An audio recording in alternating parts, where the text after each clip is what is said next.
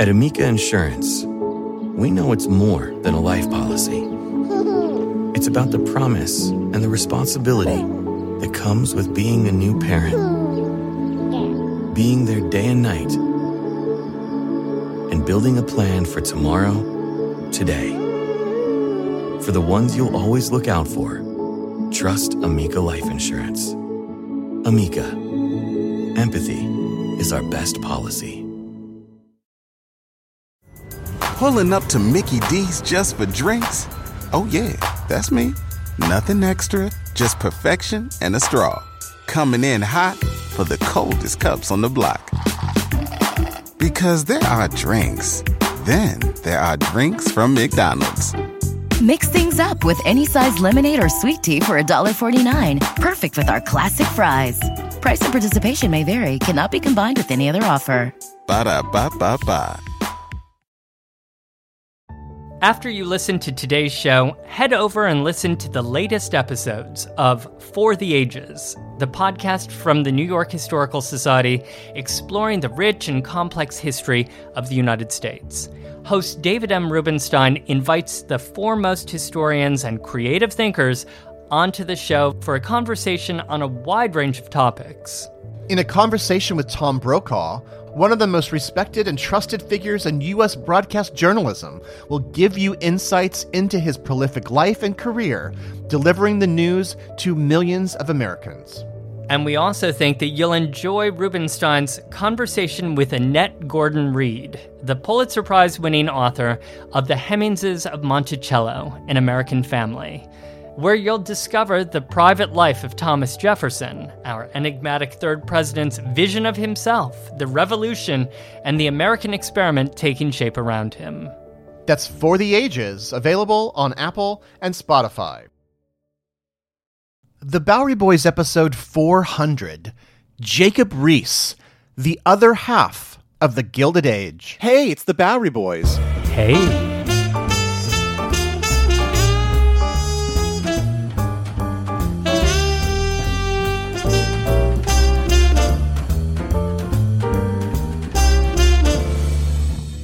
Hi there, welcome to the Bowery Boys. This is Greg Young. And this is Tom Myers, and also this is episode 400. It is our 400th. Not to be confused, of course, with Mrs. Astor's 400, the number of elite New Yorkers who, according to legend, comprised high society.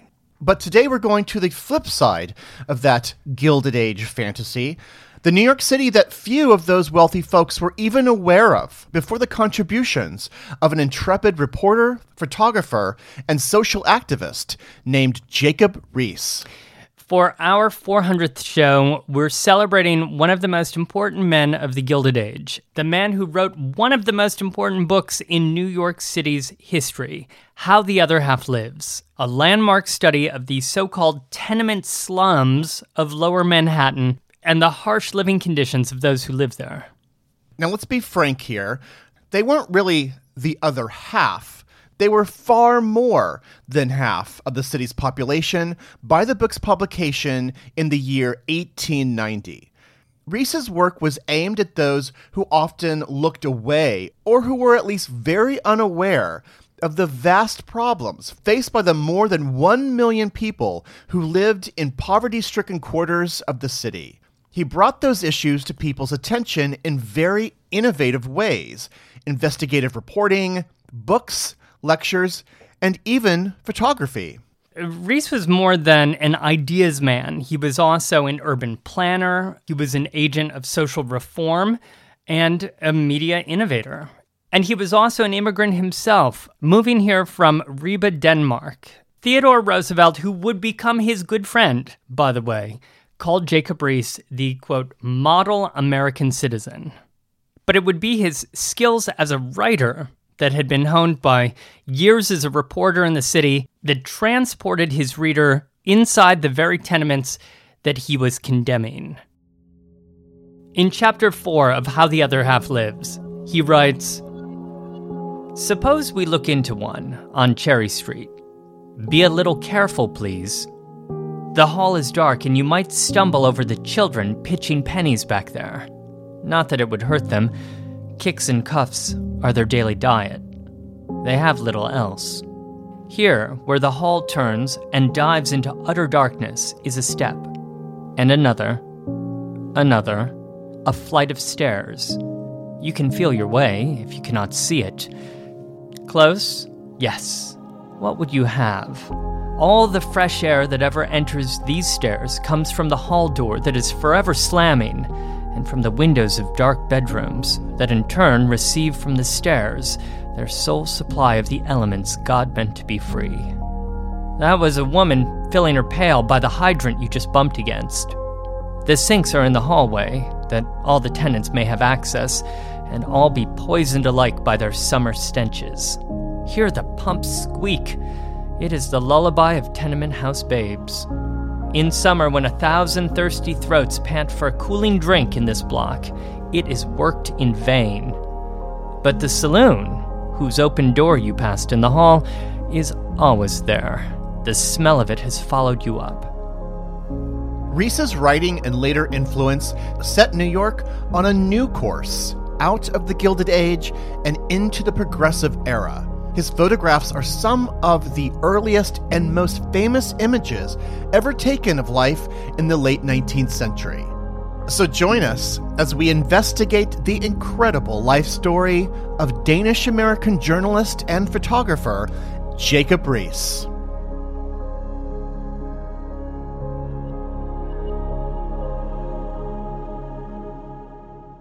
So, Greg, I am going to start the show today many, many miles away from the tenements of 5 Points. We're actually going to the small medieval town of Ribe, Denmark, where on May 3rd, 1849, Jacob Riis was born.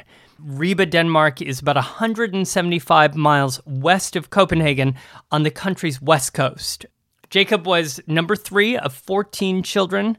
His father, Niels Edvard, was an esteemed schoolmaster in town who spoke several languages. They were a very well-respected family in this very picturesque little Danish village. Very romantic, like a Disney feature. I can picture little birds singing as you're describing that. You think that's romantic? According to Riis, his father also regularly was paid to decipher messages that washed ashore inside bottles. I like that job, though. But apparently it happened quite often to him, or at least enough to mention it years later in a biography. But Niels, his father, also wrote for the local newspaper to make some extra money. And already when Jacob was a boy, his father had great literary hopes for him. Jacob learned English as a boy by reading the works of Charles Dickens. His father openly declared Jacob to be his smartest child, even allowed him to help him out on some of his newspaper work. I think it sounds like Jacob's got it pretty good. Why would he want to leave any of this? Well, I mean, his father was also quite cold and domineering, and Jacob rebelled by being a bad student. He was in the bottom of his class. He flunked 4th grade. All of this, mind you, while reading Dickens in English at home, mind you. And Jacob's life was also not without tragedy. Several of his siblings died while still children, many to tuberculosis, and only Jacob and his older sister Sophie would live past the age of 30. A grim reminder of life expectancy at this time, and a lesson to take as we move forward in the story. And these experiences, of course, would shape him and develop as well his particular passion for children's welfare. But I think the big story was that Jacob rebelled against his father, dropped out of school at 15, taking a job as a carpenter for a textile mill, which was in town. And it was there, while working at this mill over his lunch break, that he fell deeply in love with his boss's daughter, a girl named Elizabeth Nielsen. He later wrote about it at length in his autobiography, The Making of an American. That first contact, he wrote, quote, "On the bridge, a boy and a girl have met. He whistled a tune, boy fashion, with jacket slung across his arm, on his way home from the carpenter shop to his midday meal. When she has passed, he stands looking after her, all the music gone out of him. At the other end of the bridge, she turns with the feeling that he is looking, and when she sees that he is, goes on with a little toss of her pretty head. And their following encounters would be even more dramatic. I mean, at one point, he was so distracted by her while he was working with an axe, okay, that he accidentally chopped off the end of a finger, and he had to have it reattached. And another time he saw her while he was working, he was so distracted that he fell off a scaffold. So she's basically like a workplace hazard. Unfortunately for Jacob, they were of different social classes. She was just simply outside his reach, and in 1865, a 16-year-old Jacob Riis moved to Copenhagen to start an apprenticeship as a carpenter. 2 years later, Elizabeth would actually move to Copenhagen as well, and Riis continued this obsession with her, even though she just basically ignored all of his advances, and they both moved back home around 1869. So he's back home, finished with his apprenticeship, and 20 years old. She's 17, and he made a move.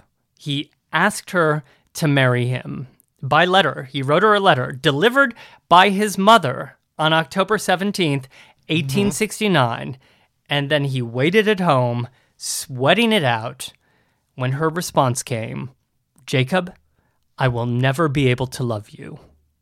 And the following spring in 1870, he decided to break away, like thousands of Danes before him, and try to find something new in America. He possessed $40 American dollars given to him as a send-off present by friends, and he crossed over to Glasgow and from there boarded the Iowa, a steamship that was carrying hundreds of passengers, including Irish, Swedes, Scots, British, Poles, and 4 Danes, including Riis. And they arrived on June 5th at Castle Garden in New York. Yes, in this period, the immigrant processing station was in Battery Park, Castle Garden. It would be over 2 decades before Ellis Island would even open. Now, did he know where he was going? Well, he arrived with just 2 contacts, including the Danish consul, but both of his contacts were out of the country at the time. So he got a room in a hostel, and he quickly got a taste of what this new country offered, you know, the thousands of people who were arriving daily, as he and a friend that he had made quickly signed up to work for the Great Western Iron Works, which was a mining company located outside of Pittsburgh. So almost immediately, just days after arriving in New York, he and his friend were on this train heading for the mines, where he toiled in various jobs, including inside the blackest, darkest mines, for which he was paid pennies. You can see by this time already that he's getting familiarized with all of the hardships of newly arriving immigrants. These are happening to him. He's going to take these experiences to heart.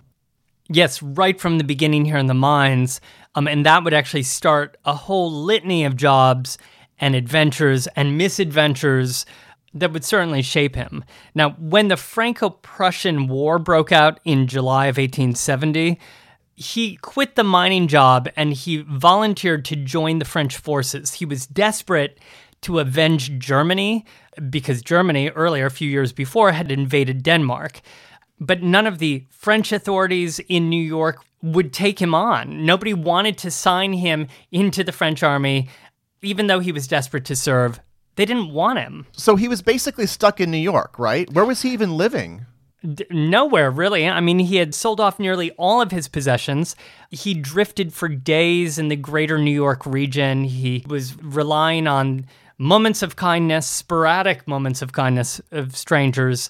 Like there was a Catholic monk that helped him out. He got odd jobs picking cucumbers, laying bricks. He was very transient, sort of drifting by day, looking for food. Many nights, he was just looking for a place to sleep that was safe, where he could avoid thieves, where he could avoid the police coming along and hitting him with a club.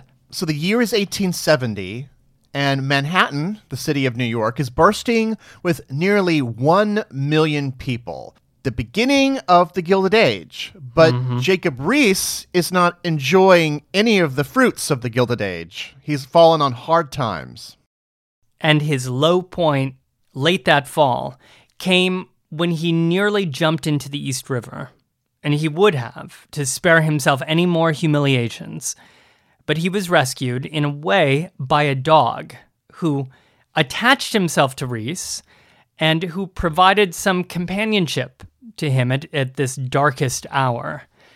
And so instead, Jacob headed to a police station on Church Street, where he could sleep for free. The police offered the most basic of all furnishings, just a simple plank of wood. He headed in, leaving his dog outside on the stoop to wait for him. And after an evening of kind of getting into arguments with the other men present, he finally fell asleep. He wrote later, quote, "In the middle of the night, I awoke with a feeling that something was wrong. I felt for the little gold locket I wore under my shirt. That was my last link with home. It was gone. I had felt it there the last thing before I fell asleep. One of the tramp lodgers had cut the string and stolen it. With angry tears, I went up and complained to the sergeant that I had been robbed. He scowled at me over the blotter, called me a thief, and said that he had a good mind to lock me up. How should I, a tramp boy, have come by a gold locket? All my sufferings rose up before me. All the bitterness of my soul poured itself out upon him. I do not know what I said. I remember that he told the doorman to put me out, and he seized me and threw me out of the door, coming after to kick me down the stoop. My dog had been waiting, never taking his eyes off the door until I should come out. When it saw me in the grasp of the doorman, it fell upon him at once, fastening its teeth in his leg. He let go with me a yell of pain, seized the poor little beast by the legs, and beat it to death against the stone steps. At the sight, a blind rage seized me. Raving like a madman, I stormed the police station with paving stones from the gutter. And from there, Riis was escorted to the nearest ferry, where he crossed to Jersey City. And then he was off on this epic journey, his wanderings outside New York, all the way down to Philly before heading to upstate New York. There were moments of happiness when he stayed with friendly families, followed by hungry periods of wandering the countryside, looking for odd jobs, working on farms. For a while, he was a door-to-door salesman for a cabinet-making company, for which he traveled throughout Pennsylvania and Ohio. But then, suddenly inspired to win back Elizabeth, he decided to dedicate himself to becoming a telegraph operator. He'd need time for that, so he threw himself into a job as an iron salesman in Pennsylvania, in which he strangely succeeded, and he was able to save up quite a bit of cash. Unfortunately, that May, he received news from Denmark, from his sister Caroline, that Elizabeth, the girl he loved, was to be married to a Danish war hero, Lieutenant Raymond Baumann. So another wave of devastation. You know, it's like this door had been shut, but also, this is kind of liberating, right? Well, right, because now there really wasn't anything pulling him back to Denmark. He could focus for once on his life here and his future here. And we'll get to his future in New York and how he changed how New Yorkers saw their city right after this.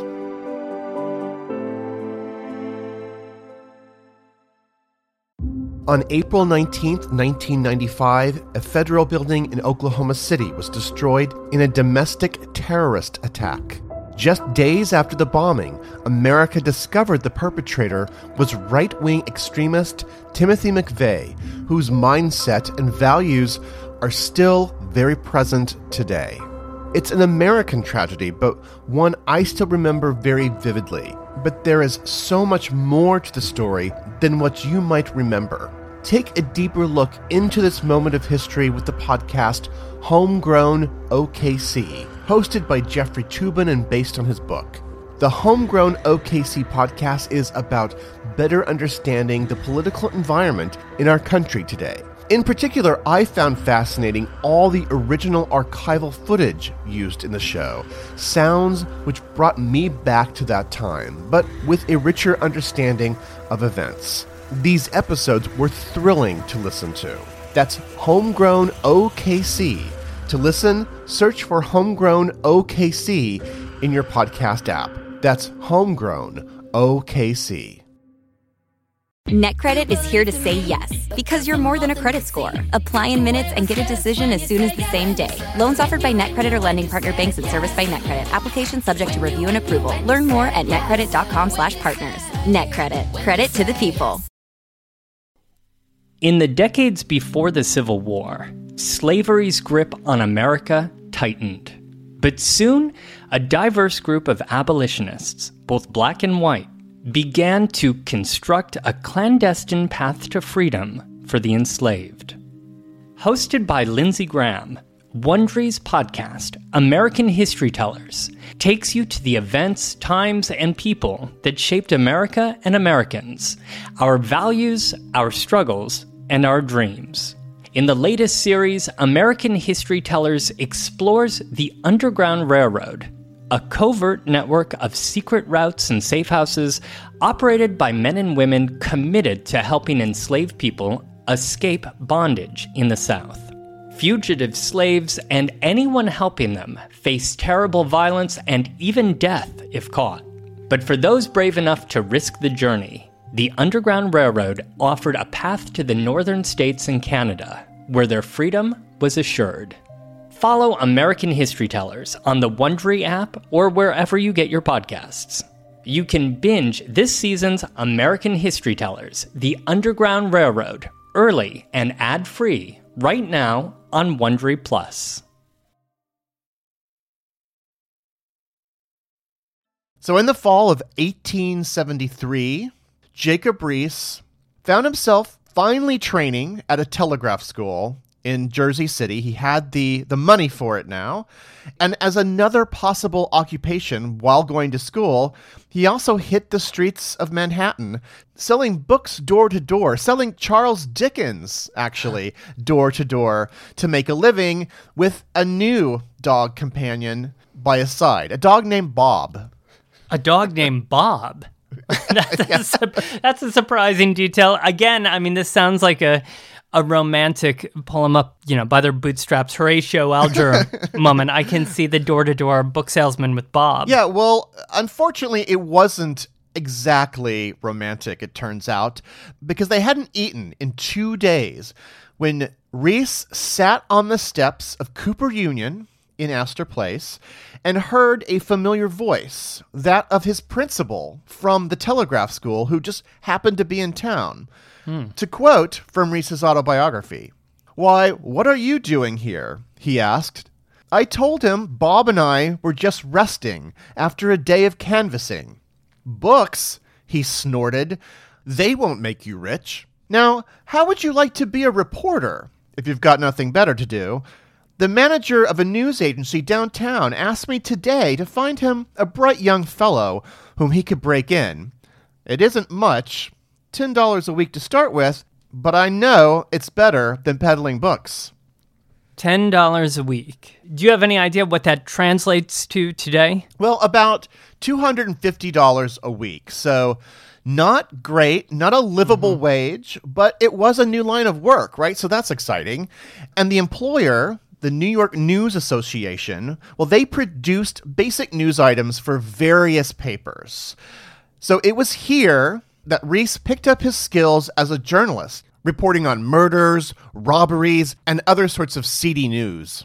It was also, by the way, in English. I mean, let us not forget the fact that this was not his mother tongue. And this would be, of course, key to his success, is that he would have great command of English. In fact, he was so successful that he moved on to a Brooklyn newspaper called the South Brooklyn News, located at 5th Avenue and 9th Street in Park Slope. Here he really excelled at similar local stories, and by 1874, he had earned his very first byline. Oh, cool. I mean, seeing his name in print for the first time, which really wasn't that common back in the day. But he would be able to print his own name as many times as he wanted because, believe it or not, this man who was down on his luck just a few minutes ago, he actually saved enough money, and I think it was probably a cheap buy, that he actually bought the newspaper. Whoa. He wrote, "The news was a big 4-page sheet. Literally every word in it I wrote myself. I was my own editor, reporter, publisher, and advertising agent. My pen kept 2 printers busy all the week and left me time to canvass for advertisements, attend meetings, and gather the news." I mean, it sounds like a blast, right? It's really Yes. in this way then, in his own Park Slope newspaper, that Jacob Riis gave himself this crash course in becoming a journalist. Talk about like a career turning your life around, right? I mean, if this was a movie, I would love to see the montage sequence here of Jacob doing all of these jobs, interviewing people, mocking up a front page, haggling with advertisers, right? He even ran the plates of the paper himself down to Publishers Row in Manhattan to get printed. Then he himself picked up the finished copies at midnight. Maybe I'm hearing like an upbeat soft rock anthem underneath. Like a Kenny Loggins song. A Kenny Loggins song, a little cutaway to Bob, kind of like tilting his head in the corner. It gave him financial independence and clearly a lot of confidence, for he then wrote a letter to Elizabeth. Now, where you last left us, she had gotten engaged. Yes, to a lieutenant. But sadly, in the intervening years, her fiancé had died of tuberculosis. Now, she had actually not really given much thought to Jacob at all, since rejecting his earlier proposal. But eventually, she had a change of heart, and she wrote him back saying that she would marry him. And so in 1876, Jacob Riis sold the paper and then sailed back to Denmark, where he and Elizabeth then married on March 5th in the beautiful old Ribe Cathedral. And they lived happily ever after. Happily ever after, but not in Denmark. Oh, no, because Riis was now a New Yorker.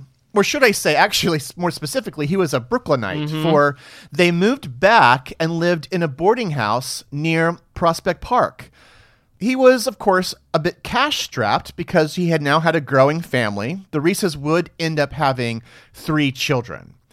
So, he needed to make some money and decided to dabble in a new field, and an odd field, actually, advertising by way of a magic lantern. Ooh, magic lanterns. And we're not talking about genies in a bottle here. A magic lantern is a type of precursor to motion pictures. Actually, remember those overhead projectors, just to yeah. date ourselves here, that they had in high school back in the day, which projected a single image upon a screen. So it's kind of like that. Well, Riis picked up one of those magic lanterns, or stereopticons, and traveled throughout Long Island, giving shows with very colorful, bright views of foreign places, heavily interspersed with advertisements of local businesses. As he would later write, quote, "I liked my advertising scheme.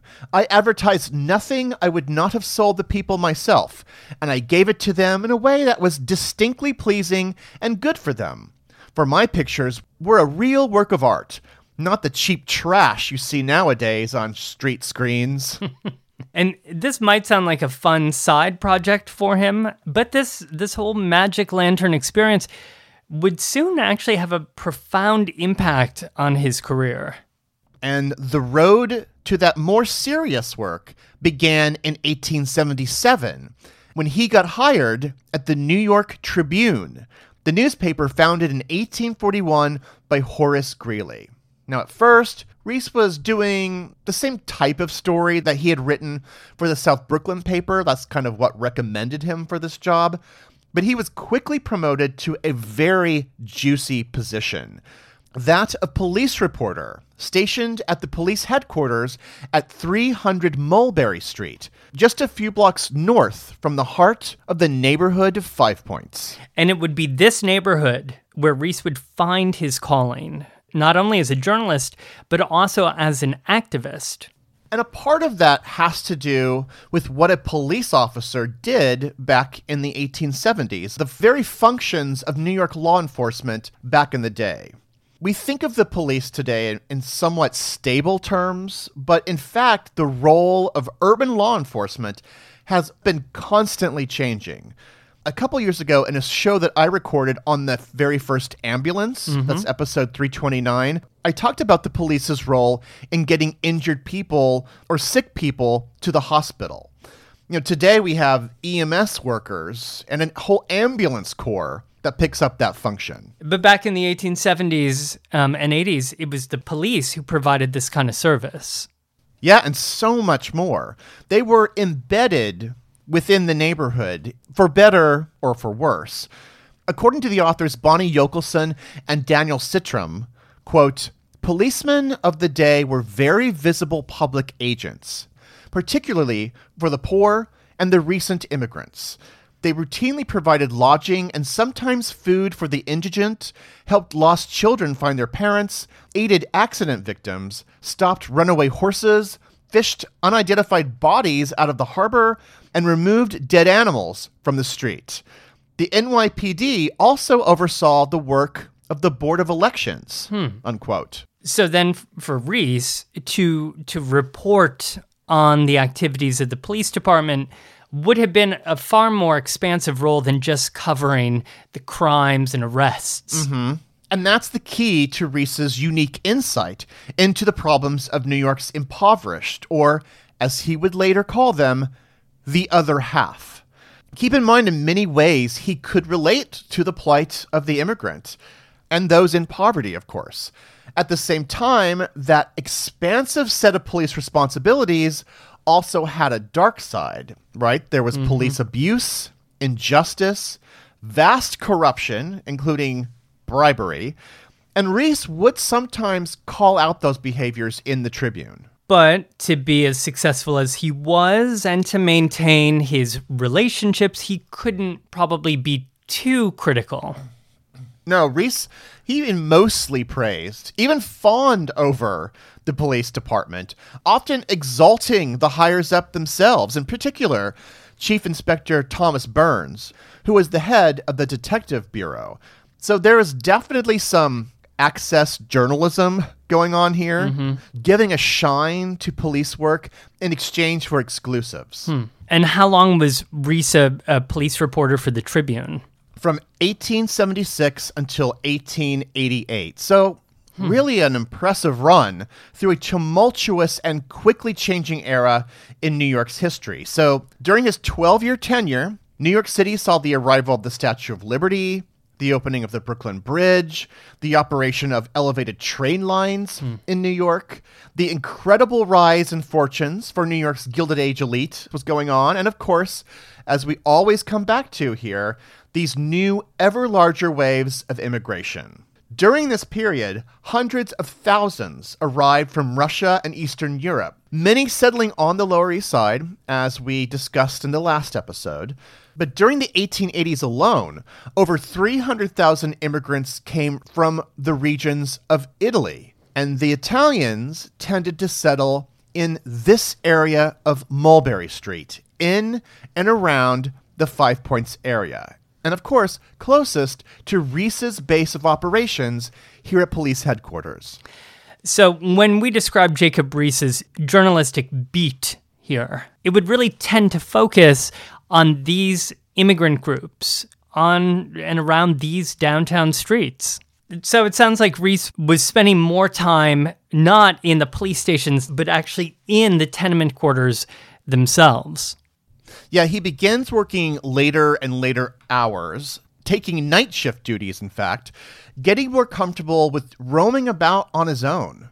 And according to his own testimony, he never felt unsafe, and he was even nicknamed Doc by some Mulberry Street residents as, he had these little spectacles, which we haven't mentioned, and they make him look very distinguished. And also it seemed like he was always running to the scenes of accidents, as was his job. He observed conditions here and then documented them in increasingly melodramatic prose. In 1883, he wrote, "On very hot nights, a sort of human shower regularly falls in the tenement districts of sleepers who fall off the roofs, where they have sought refuge from the stifling atmosphere of their rooms. The sultriness of these human beehives with their sweltering, restless mass of feverish humanity, the sleep without rest, the silent suffering and the loud, the heat that scorches and withers, radiating from pavements and stone walls, the thousand stenches from the street, yard, and sink, the dying babies whose helpless wails met with no comforting response, the weary morning walks in the street, praying for a breath of fresh air for the sick child, the comfortless bed on the flags or on the fire escape. These are the sights to be encountered here." So his writing here is pretty powerful. It's also pretty grim, and it paints an image of residents in these buildings as if they're one giant agonizing mass. And he would do this and be criticized for this later in much of his writing. But he also spent time exploring the cause of that agony, namely the living conditions. And here, in the passage you just read, he was describing the consequences of the lack of fresh air in these tenement buildings. These tenements of which the vast East Side was comprised of by the 1880s. As we've stated in several other shows, including last episode, the rise in immigrant numbers starting back in the 1830s necessitated some emergency housing options in the form of these 4 to 7 story buildings, crammed with people to the point of intolerable discomfort and danger. Although reformers had already identified the evils of tenement living and the so-called slums that they created, successive waves of immigrants ensured that it would be incredibly difficult to thoroughly alleviate these problems. How could any city accommodate the numbers of people who were arriving here during this period? I mean, there were so many people, and there is almost nowhere else for them to go but these slum quarters, of which there were quite a number in New York and Brooklyn, but the East Side here was the most notorious. And this was the place where Jacob Riis met this humanitarian crisis head on. Whether it was with witnessing murder scenes or visiting men and women in the tombs or out on Blackwell's Island. But certainly the area of New York best known as the focus of Riis's attention was Mulberry Bend in the Five Points neighborhood. It was famous as the site of gang activity in the mid-19th century, and by Riis's tenure, its squalor was infamous. He wrote, quote, "Mulberry Bend was the foul core of New York's slum, a vast human pigsty. There is but one Bend in the world, and it is enough." We know that Riis really did care to solve these terrible problems here that were afflicting the city, and he had lots of firsthand experiences on these streets. But you just can't help but wince when somebody describes, a place as a, quote, vast human pigsty. So many of his descriptions strike us today as melodramatic, as sensationalistic, as cruel. In a few years, we would have a phrase that typified Riis's style: the muckraker, or reform activist journalist, with the aim of tackling big societal problems. Riis, in fact, is sometimes called the first muckraker, setting the stage for other journalists of the progressive era. But as you heard, he was also a flashy writer, and very startling in its effect. I just wanted to add that Riis was still at the Tribune in 1887 when a reporter from the New York World named Nellie Bly, went even further than Riis and actually embedded herself within the Blackwell's Island Lunatic Asylum for a series of articles which ended up having as much influence as Riis's work did. And in fact, she also came out with her own groundbreaking book that was based on her own journalism. In her case, it was 10 Days in a Madhouse. But Riis would have something that I only wish Nellie Bly could have taken with her to the madhouse or, on her tour around the world. And that was a camera. Now, remember, Riis was already open to the idea of visual medium with his magic lanterns here. Yeah, he was already showing pretty pictures and projecting advertisements. But photography seems like it would have been quite complicated in his time. I mean, in the 1870s and 80s. Photography was basically less than 50 years old when Riis began working as a police reporter in 1877. But by the 1880s, so just a few years later, there were many innovations in photo processing using dry plates, meaning that non-professionals, as in non-studio-based photographers, could start using cameras that were actually more portable than before. There were even amateur photographer clubs in the city by this time. Oh man, I would have loved to have seen the work of an 1880s photography club. They've got to have some boxes of those old plates laying around somewhere. Well, here's some examples, actually. Riis was friends with a man named John Nagel, who worked as the statistician at the health department. And John was also a member of the photo club. So Riis proposed to John a rather novel use for the camera, wandering the tenement districts at night, scoping out examples of human plight, deteriorating conditions, whatever it was. But wait, how were they planning to take pictures at night? Well, fortunately, a new invention was being used by Nagel's photography club, and that was flash powder, a mix of magnesium and potassium chlorate. So quite literally, a mini explosion which would illuminate a scene long enough for a lens then to capture the image. Kind of like a firecracker, which is not the safest thing I've ever heard of doing in a rundown neighborhood with plenty, I'm sure, of combustible things nearby. Nagel and Riis would be among the first people to ever use this technology in 1887. So these two men and others from the photography club began venturing out in the evening along Mulberry Bend at night, stopping when Riis saw something interesting to photograph. I mean, it's really a kind of strange scene to imagine here. I mean, the club members were testing out their new technology, and Riis was possibly pushing police reporting into a whole new territory here. But what did the subjects who were getting their photos taken think about the fact that they were being photographed? Did they even know that this was happening? Yeah, I mean, this was such a foreign concept that most people were mostly unaware of what was even happening, of what they were doing. Nobody here had ever been in a photograph before, right? This is the late 1880s. It was so bizarre, this photo gang trolling the streets at night, creating little sparks and explosions. The other members of the photo club who actually handled and manipulated the camera soon got tired of these late-night dangerous experiments and bowed out. But Riis kept them up. He had a master plan, after all, that combined all of his skills and interests. He could bring together his slideshows and his police reporting, and also his honest concern for the well-being of people who were living in these rundown tenements. And he thought that these pictures made into a new lecture of slideshows, a new magic lantern presentation, could really help him make this case. Okay, but explain something. How could he continue to do this on his own without the photography club? He doesn't know how to use the camera and the flash paper and all this. Don't you kind of need some skills here? Well, he learned it by doing it himself, rather poorly at first. He overexposed shots and he, fumbled a lot with the flash.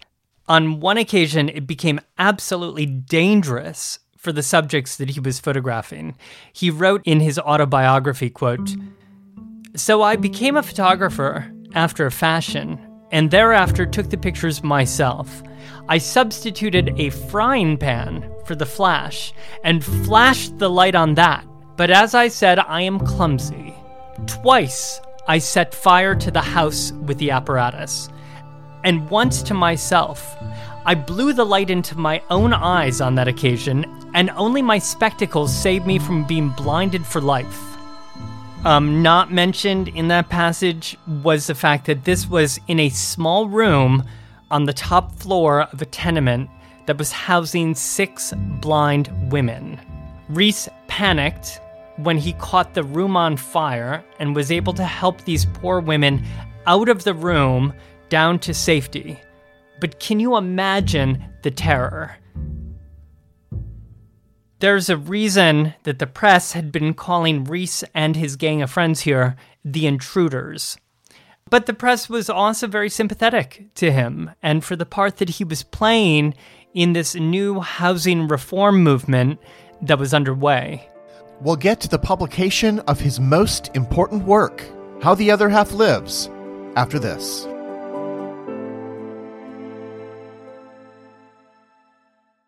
NetCredit is here to say yes, because you're more than a credit score. Apply in minutes and get a decision as soon as the same day. Loans offered by NetCredit or lending partner banks and serviced by NetCredit. Application subject to review and approval. Learn more at netcredit.com/partners. NetCredit. Credit to the people. At Amica Insurance, we know it's more than a life policy. It's about the promise and the responsibility that comes with being a new parent. Being there day and night,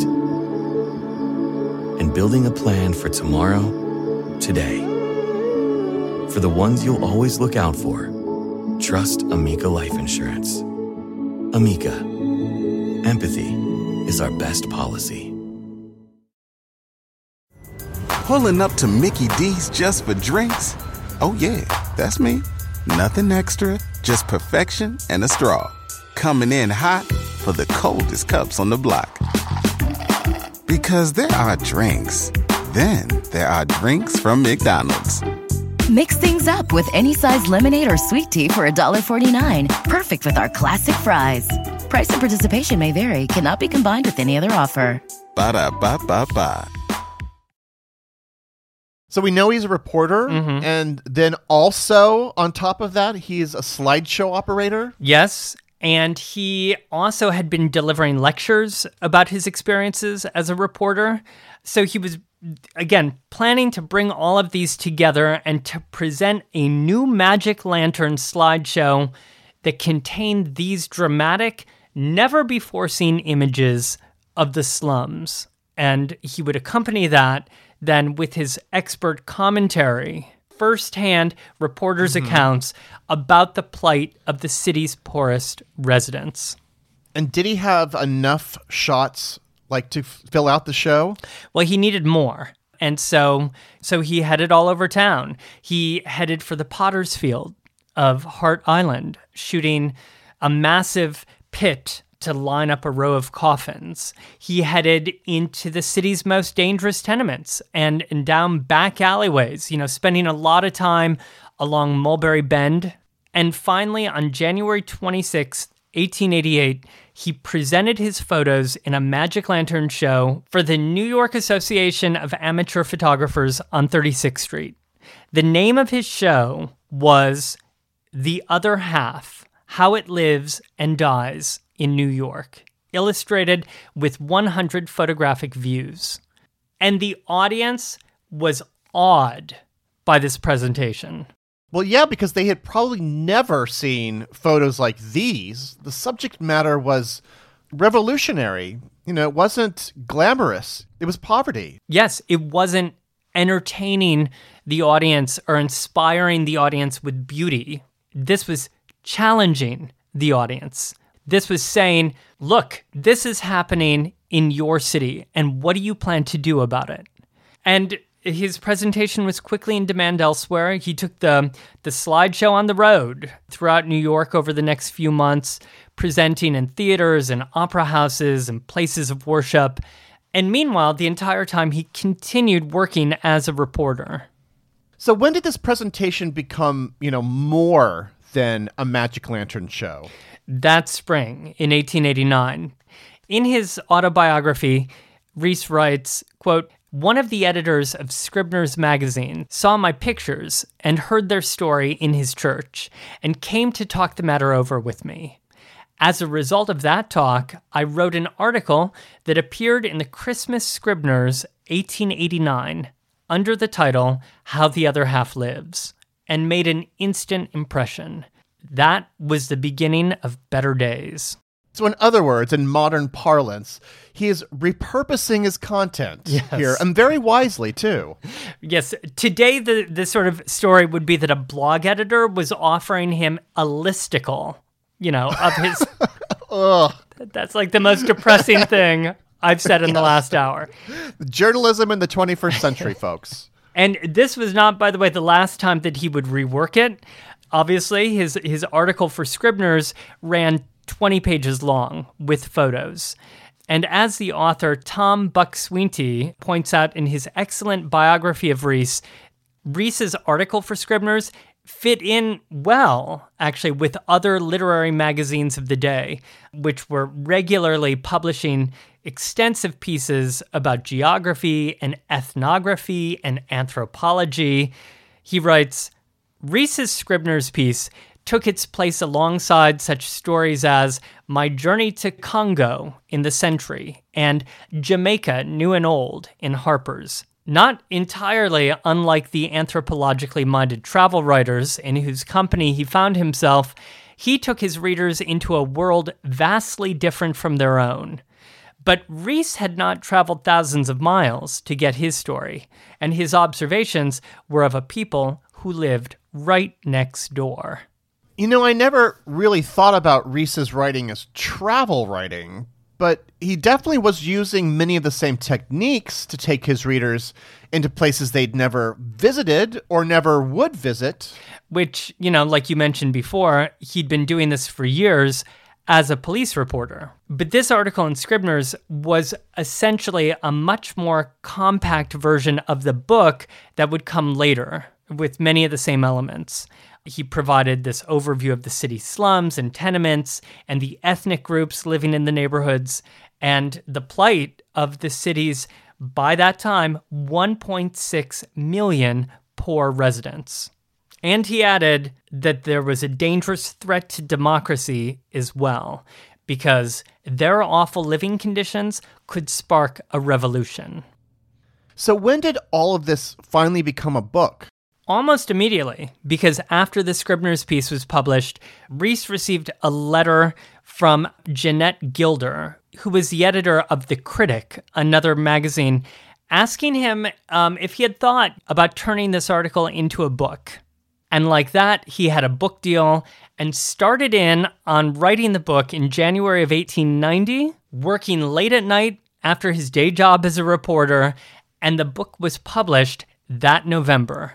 Wow, that is some efficient writing and editing and publishing. Yeah, well, most of the material was already inside him. He'd spent years walking those streets, hanging out at the police station, going along on police inspections and health inspections. His best friend, Nagel, was the director of statistics for the health department, which makes a lot of sense when you read the book. It's packed just with numbers and stats. Even though he had these connections, it's true, but this is still quite an accomplishment. And it did take its toll. These long days of working and writing. And by the way, he was still delivering lectures at the same time.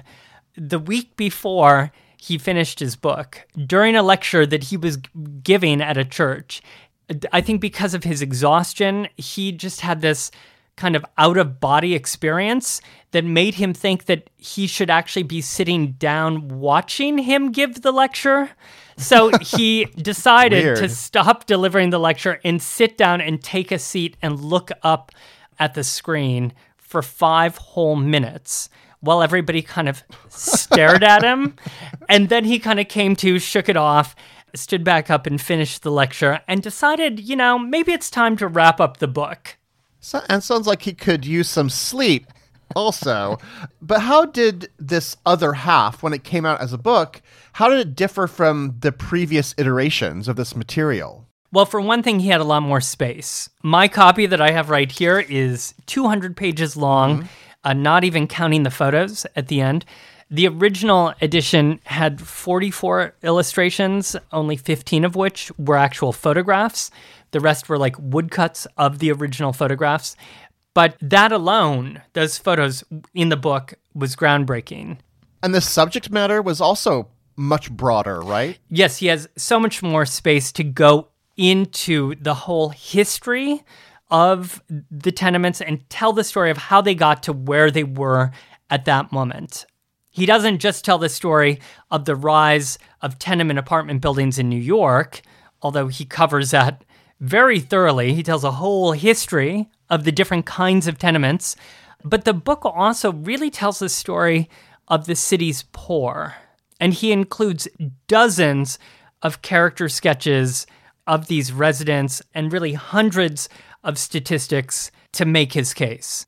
And so really, his book binds these two subjects together, the tenements and the city's poor residents, reminding the reader, for example, at the time of publication, that there were more than 37,000 tenements in New York City, which was Manhattan and part of the Bronx, in which a whopping 1.25 million people lived, including more than 163,000 children. More than 1 million people in city tenements. So, I mean, that means, of course, that the book is far more than just the Lower East Side. And Mulberry Bend, which was kind of a base for him, this was like the whole city. But his main premise here is that the city's poverty problem was actually being caused by these deplorable tenements. They were the cause. The New Yorkers who lived there didn't deserve to be poor. They were kept poor, and they were prevented from succeeding because of their poor living conditions, especially because of the lack of clean drinking water and lack of fresh air and sunshine, and because the jobs that they had didn't pay a living wage. You know, he also has a very particular American up from the bootstraps type of philosophy. And he offers repeated examples of how charities that just offer handouts, how that fails, while those offering the needy the ability to help themselves succeed. This is a truly American spin on charity, but I do want to also address something uncomfortable here, and that is the way that Riis characterizes various ethnic groups in this book. He writes entire ethnicities off, just entirely off, as dirty or clean or hardworking or lazy. It's all these generalizations. It's pretty hard to read sometimes. And I felt it very distracting, from the larger message that he is making throughout the book. He paints very broad caricatures of all of the main groups at the time, offering chapters on the Italians, the Chinese, Jews, quote, Bohemians, blacks, characterizing them in ways that are sometimes instructive and sometimes very problematic and even racist.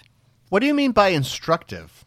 Well, because he actually dives into the minute details of how they worked, for example, which jobs were open to them, how many pennies the cigar makers were paid per dozen cigars rolled, how much various shirt makers made per dozen, etc.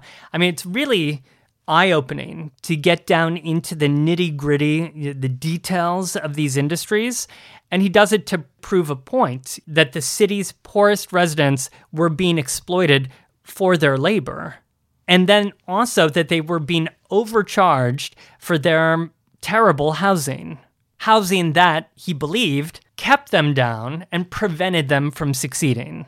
And yet, he's still got all of these ethnic caricatures that are absolutely horrible to read today. There's really no other way to put it. I mean, I will just give one mild example from Chapter 5 on the Italians in New York. Riis calls the Italian community, quote, picturesque, if not very tidy. And he writes, The Italian comes in at the bottom, and in the generation that came over the sea, he stays there.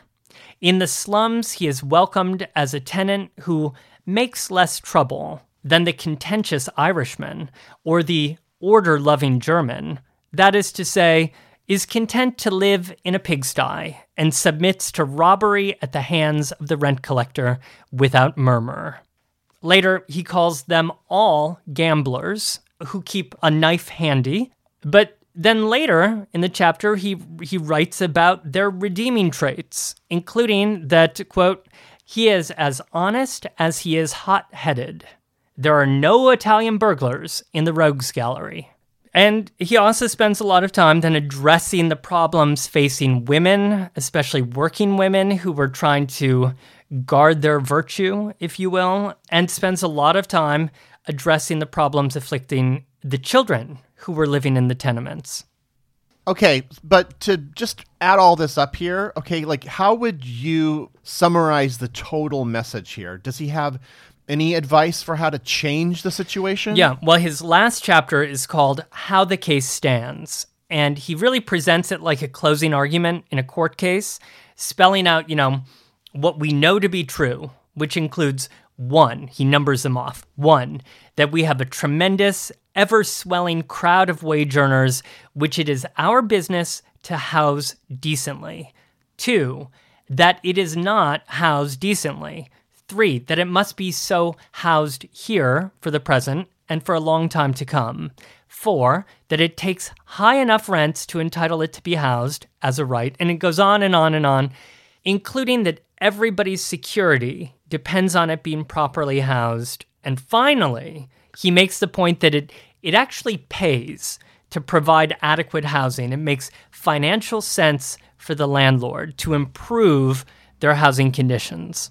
So how does it make financial sense? Doesn't he want to actually destroy these tenements? Well, he is a realist and a capitalist. He tried here in the book to persuade landlords to fix up their tenements or to build better new ones because they would actually attract better behavior. They would be easier to run, and they would actually end up making more money in the long run. He was at the forefront of the, quote, model tenement movement. And so in the end, his message is groundbreaking journalism and actually quite radical.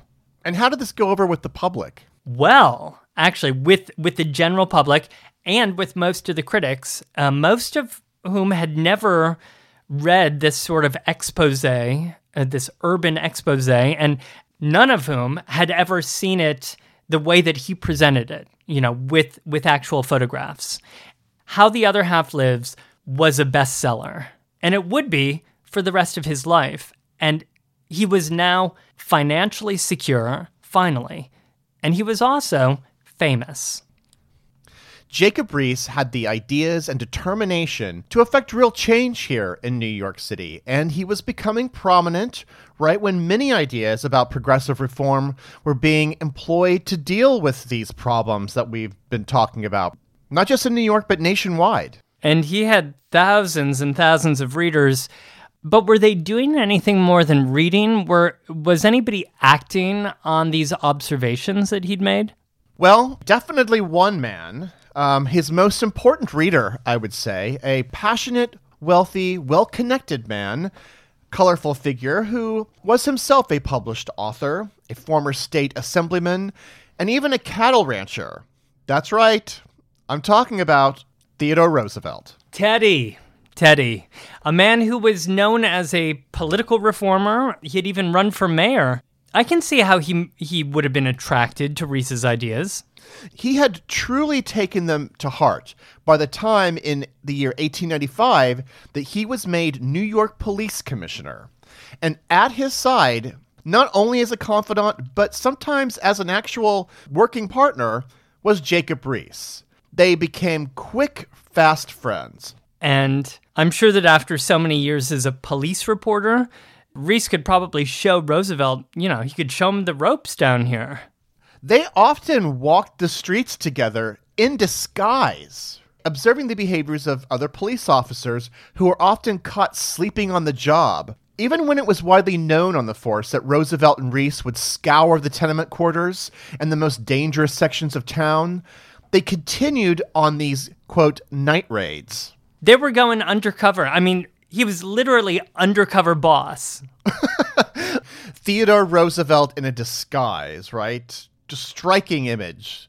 According to Riis, quote, I shall never forget that first morning when we traveled for 3 hours along 1st and 2nd and 3rd Avenues from 42nd Street to Bellevue and found of 10 patrolmen, just one doing his work faithfully. 2 or 3 were chatting on saloon corners. One was sitting asleep on a butter tub in the middle of the sidewalk, snoring so that you could hear him across the street, and was inclined to be, quote, sassy when aroused and told to go about his duty. Mr. Roosevelt was a most energetic roundsman, and a fair one to boot, unquote. But beyond catching a few bad sassy apples on the force, Theodore Roosevelt was very influenced by Riis. In 1896, Roosevelt closed all of the police lodging houses, the one, you described one earlier in the show, including the lodging house where Riis's dog had cruelly been killed by a police officer. Riis would eventually end all of his lectures with the exclamation, "My dog did not die unavenged." Jacob Riis is giving me some very John Wick vibes right there, by the way. But they also tackled, some big projects together. They tackled the demolition of some of, the absolutely worst tenement quarters as well.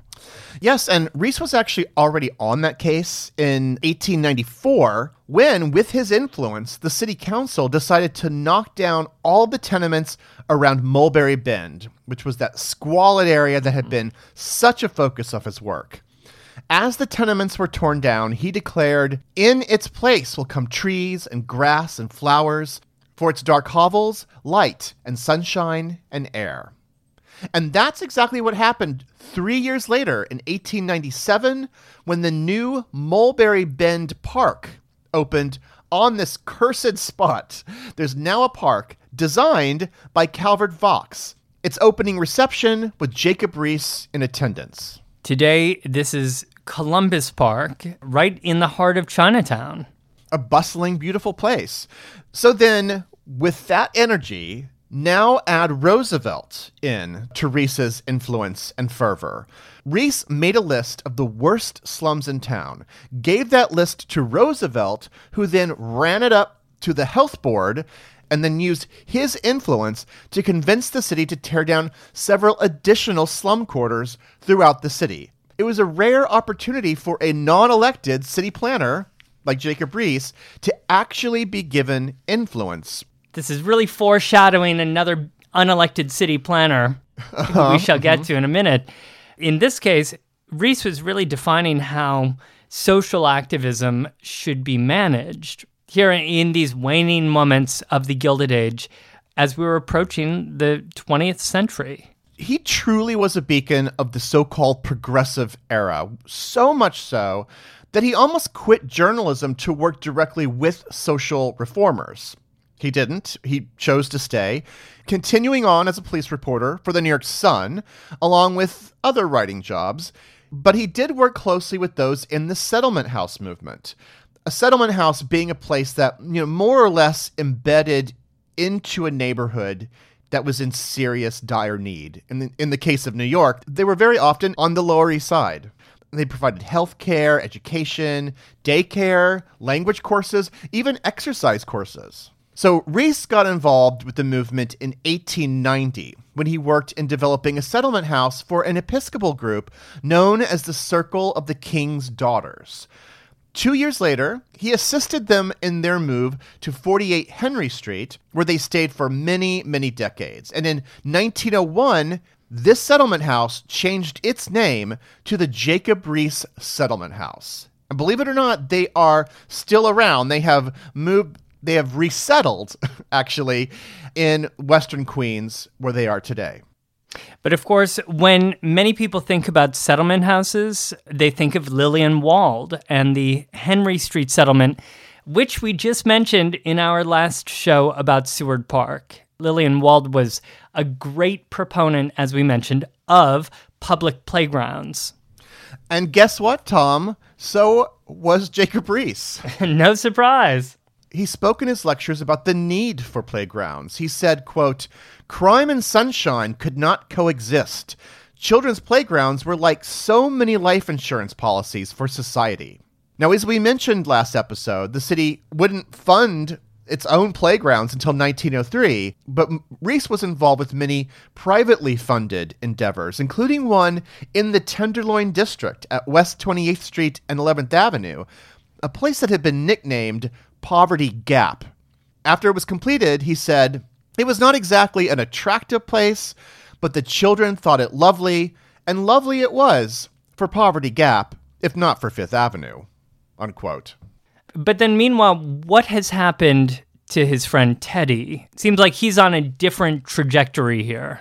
Yeah, talk about friends in high places now, because Roosevelt, by the end of the century, by this time, had fought most auspiciously in the Spanish-American War, then almost immediately after became the governor of New York. Then in the year 1900, he became vice president of the United States under William McKinley, who was assassinated the following year, which meant that Roosevelt then rose to the office of the presidency. Okay, talk about a rapid political rise. He was in the White House a mere 7 years after his, costume disguised night raids with Jacob Riis. Just 7 years. That's incredible. Did they remain friends throughout that entire period?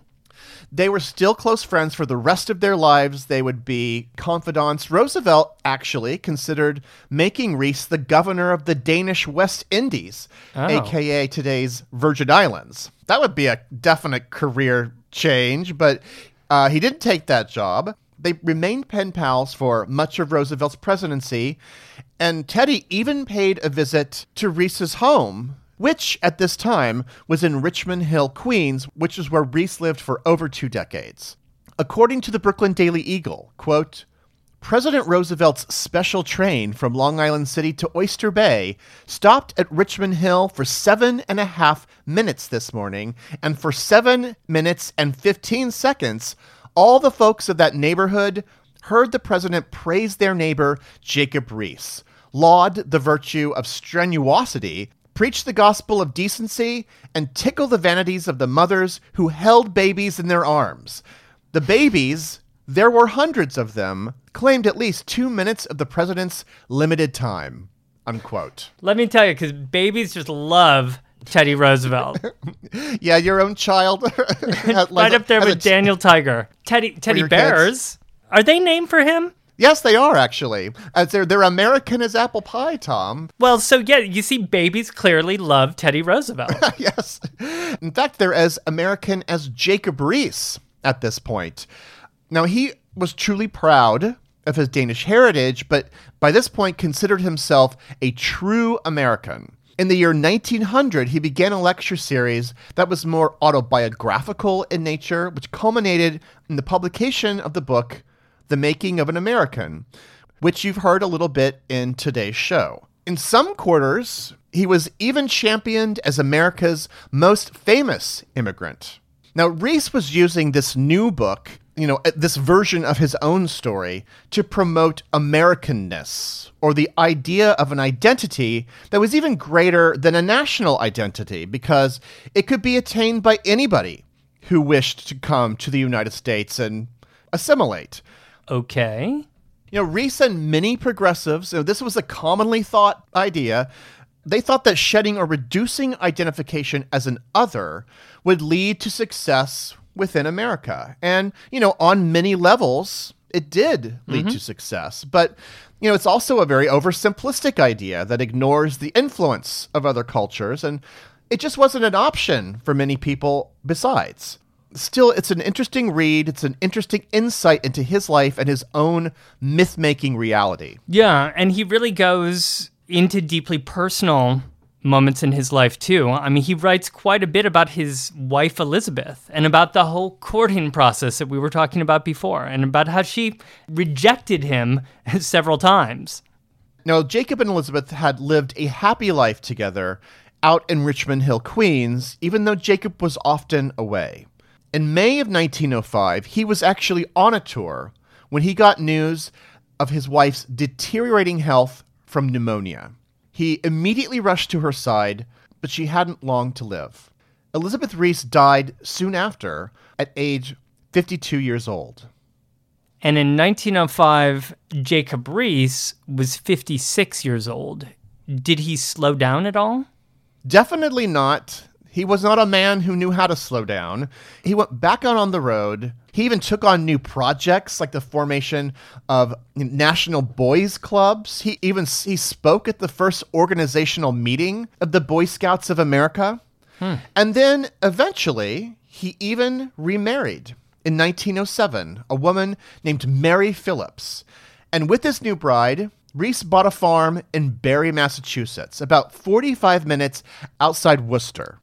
By this point, though, in 1907, was he starting to seem a bit old-fashioned?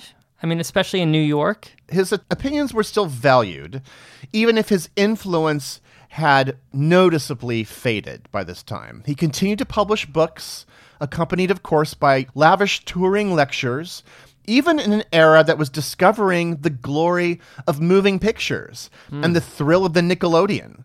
I mean, I think that one can make a convincing case that Riis's magic lanterns helped pave the way for projected entertainment. Certainly, documentaries could probably trace themselves to Jacob Riis, right? But he might not have liked the direction that early motion pictures went into. Well, they were often seen as cheap, not the kind of educational fare that he had embraced throughout his entire projection career. The world was truly changing, and it would also soon go to war. America would also soon go dry with the passage of Prohibition, something that perhaps Mr. Riis would have agreed with. Yeah, Riis was definitely on board with Prohibition, but sadly he would not live to see this new world. He went back on the road, but his health was deteriorating. In September of 1913, he collapsed in Battle Creek, Michigan, with heart problems. He was of such stature at this point in his life that the newspapers carried daily reports of his health on the front page in many cases throughout the spring of 1914. It was so on people's mind that even as he lay in poor health in his home in Barre, Massachusetts, people were planning tributes to him. One New York Times letter writer proclaimed that Mulberry Bend Park be named after him. But the dreaded news sadly came in papers published on May 27th, 1914, reporting on the events of the previous day. From the New York Times, quote, Jacob A. Riis, reformer, dead. Social worker, who was Roosevelt's ideal American, succumbs to heart disease. Now, of the many tributes that I read in the nation's newspapers, I found this one from the Brooklyn Times-Union quite interesting, especially as Riis had once been a Brooklyn newsman himself. Quote, there is no mistake about the belief that Jacob Riis really accomplished things that are now an inherent part of the city's civilization. He was not always chairman of the committee, nor the man who drew the statutes, but the improvement of tenement houses, reforms in the police court and the treatment of poor offenders, the establishment of playgrounds, were accomplished principally by the advocacy of his heart full of love for the poor, that saw how the other half lives and made it known. It would be difficult indeed to go about the city and find a good work accomplished for the poor in the last generation that was not set going and supported by Jacob Riis. These things are permanent.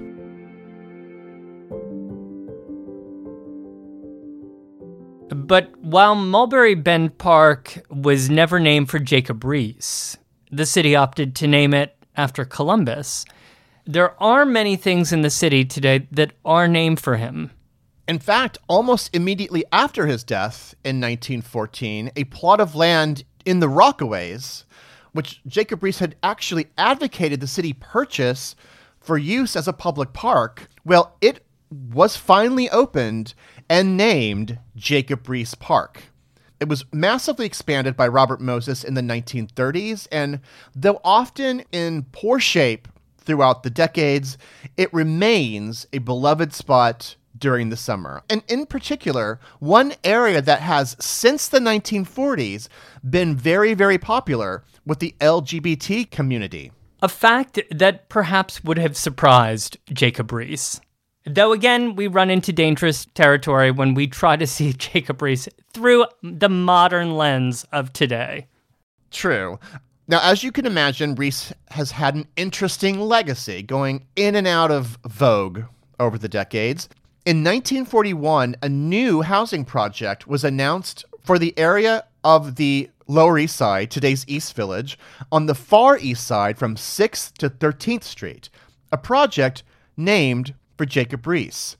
After many years of urban renewal clearance, wiping away old tenements that he might surely have detested, the Jacob Riis houses were completed on January 17th, 1949. New, modern living conditions. Done in the spirit of Riis, but with that Robert Moses touch. Mm-hmm. Do you think that Jacob Riis and Robert Moses would have gotten along? Of course, being unelected city planners who wielded a lot of power. I'm not for sure on a personal level, but Moses certainly compared himself favorably to Jacob Riis.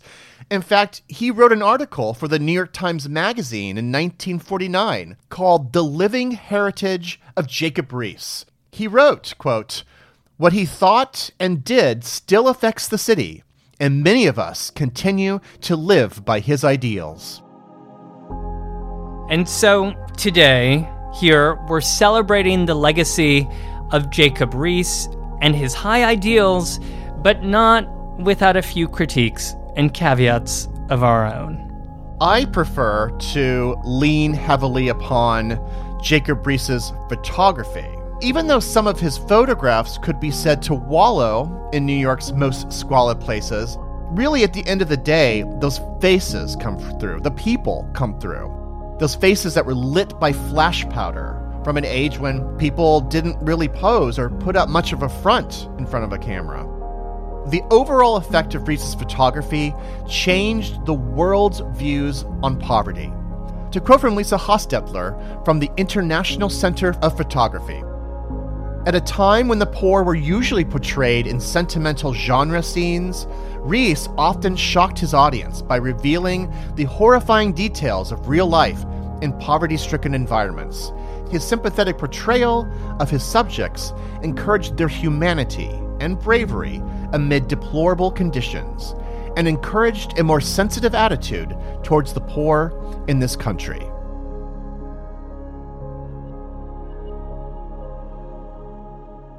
Visit our website, BoweryBoysHistory.com, where you will find some of these very photographs that we've been talking about, some of the most famous images ever taken of New York City. In addition, we'll provide recommendations of other shows to check out from our back catalog that touch upon Riis's life, because we've talked about so many of these things, from the tenements to the Lower East Side to specific streets and to the reform movement. There's a lot there. Now, today we've given you the other half of the Gilded Age today, but for more stories from this era, check out The Gilded Gentleman, our spin-off podcast hosted by Carl Raymond. December is going to be a huge month, maybe the biggest of all on his show, with some amazing holiday-themed shows, some food shows. Tom, there's even a show on the history of champagne. Now, that's quite a different direction than today's show, but it's still a wonderful show, and you'll all love it, so check it all out. I'm having a little Gilded Age whiplash here, Greg. Be sure to check out the Gilded Gentleman podcast. A huge thank you to everybody who supports the Bowery Boys on patreon.com/Bowery Boys. Your support allows us to spend all of our time producing this podcast and a new episode every 2 weeks. And we have a new podcast series that is for patrons only. It's called Side Streets. We have had 2 episodes already, and a third one is coming out for this week. We will be discussing New York City during the holidays and our own reflections and nostalgia upon that. Sign up now so you don't miss an episode of Side Streets and join the gang. That's patreon.com/Bowery Boys. We'd also love to have you join us in the streets at Bowery Boys Walks. We have fantastic holiday-related tours. Our Christmas in Old New York tour is back in the streets, and also a special virtual Christmas in Old New York taking place on Wednesday, December 14th, 2022 at 7 p.m. Eastern. That plus plenty of Gilded Age tours up and down Fifth Avenue, through Greenwich Village, and yes, around the Lower East Side. Get tickets for all of them at BoweryBoysWalks.com. So thank you very much for listening and joining us today for our 400th episode. We're on the way to 500. So who will that be? Who will the subject of that one be? Well, you have 100 shows to guess. And to send in your suggestions. So have a great New York week, whether you live here or not. See you real soon.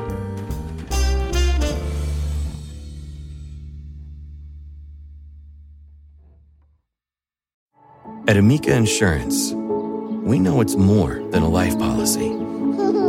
It's about the promise and the responsibility that comes with being a new parent. Being there day and night. And building a plan for tomorrow, today. For the ones you'll always look out for, trust Amica Life Insurance. Amica. Empathy is our best policy.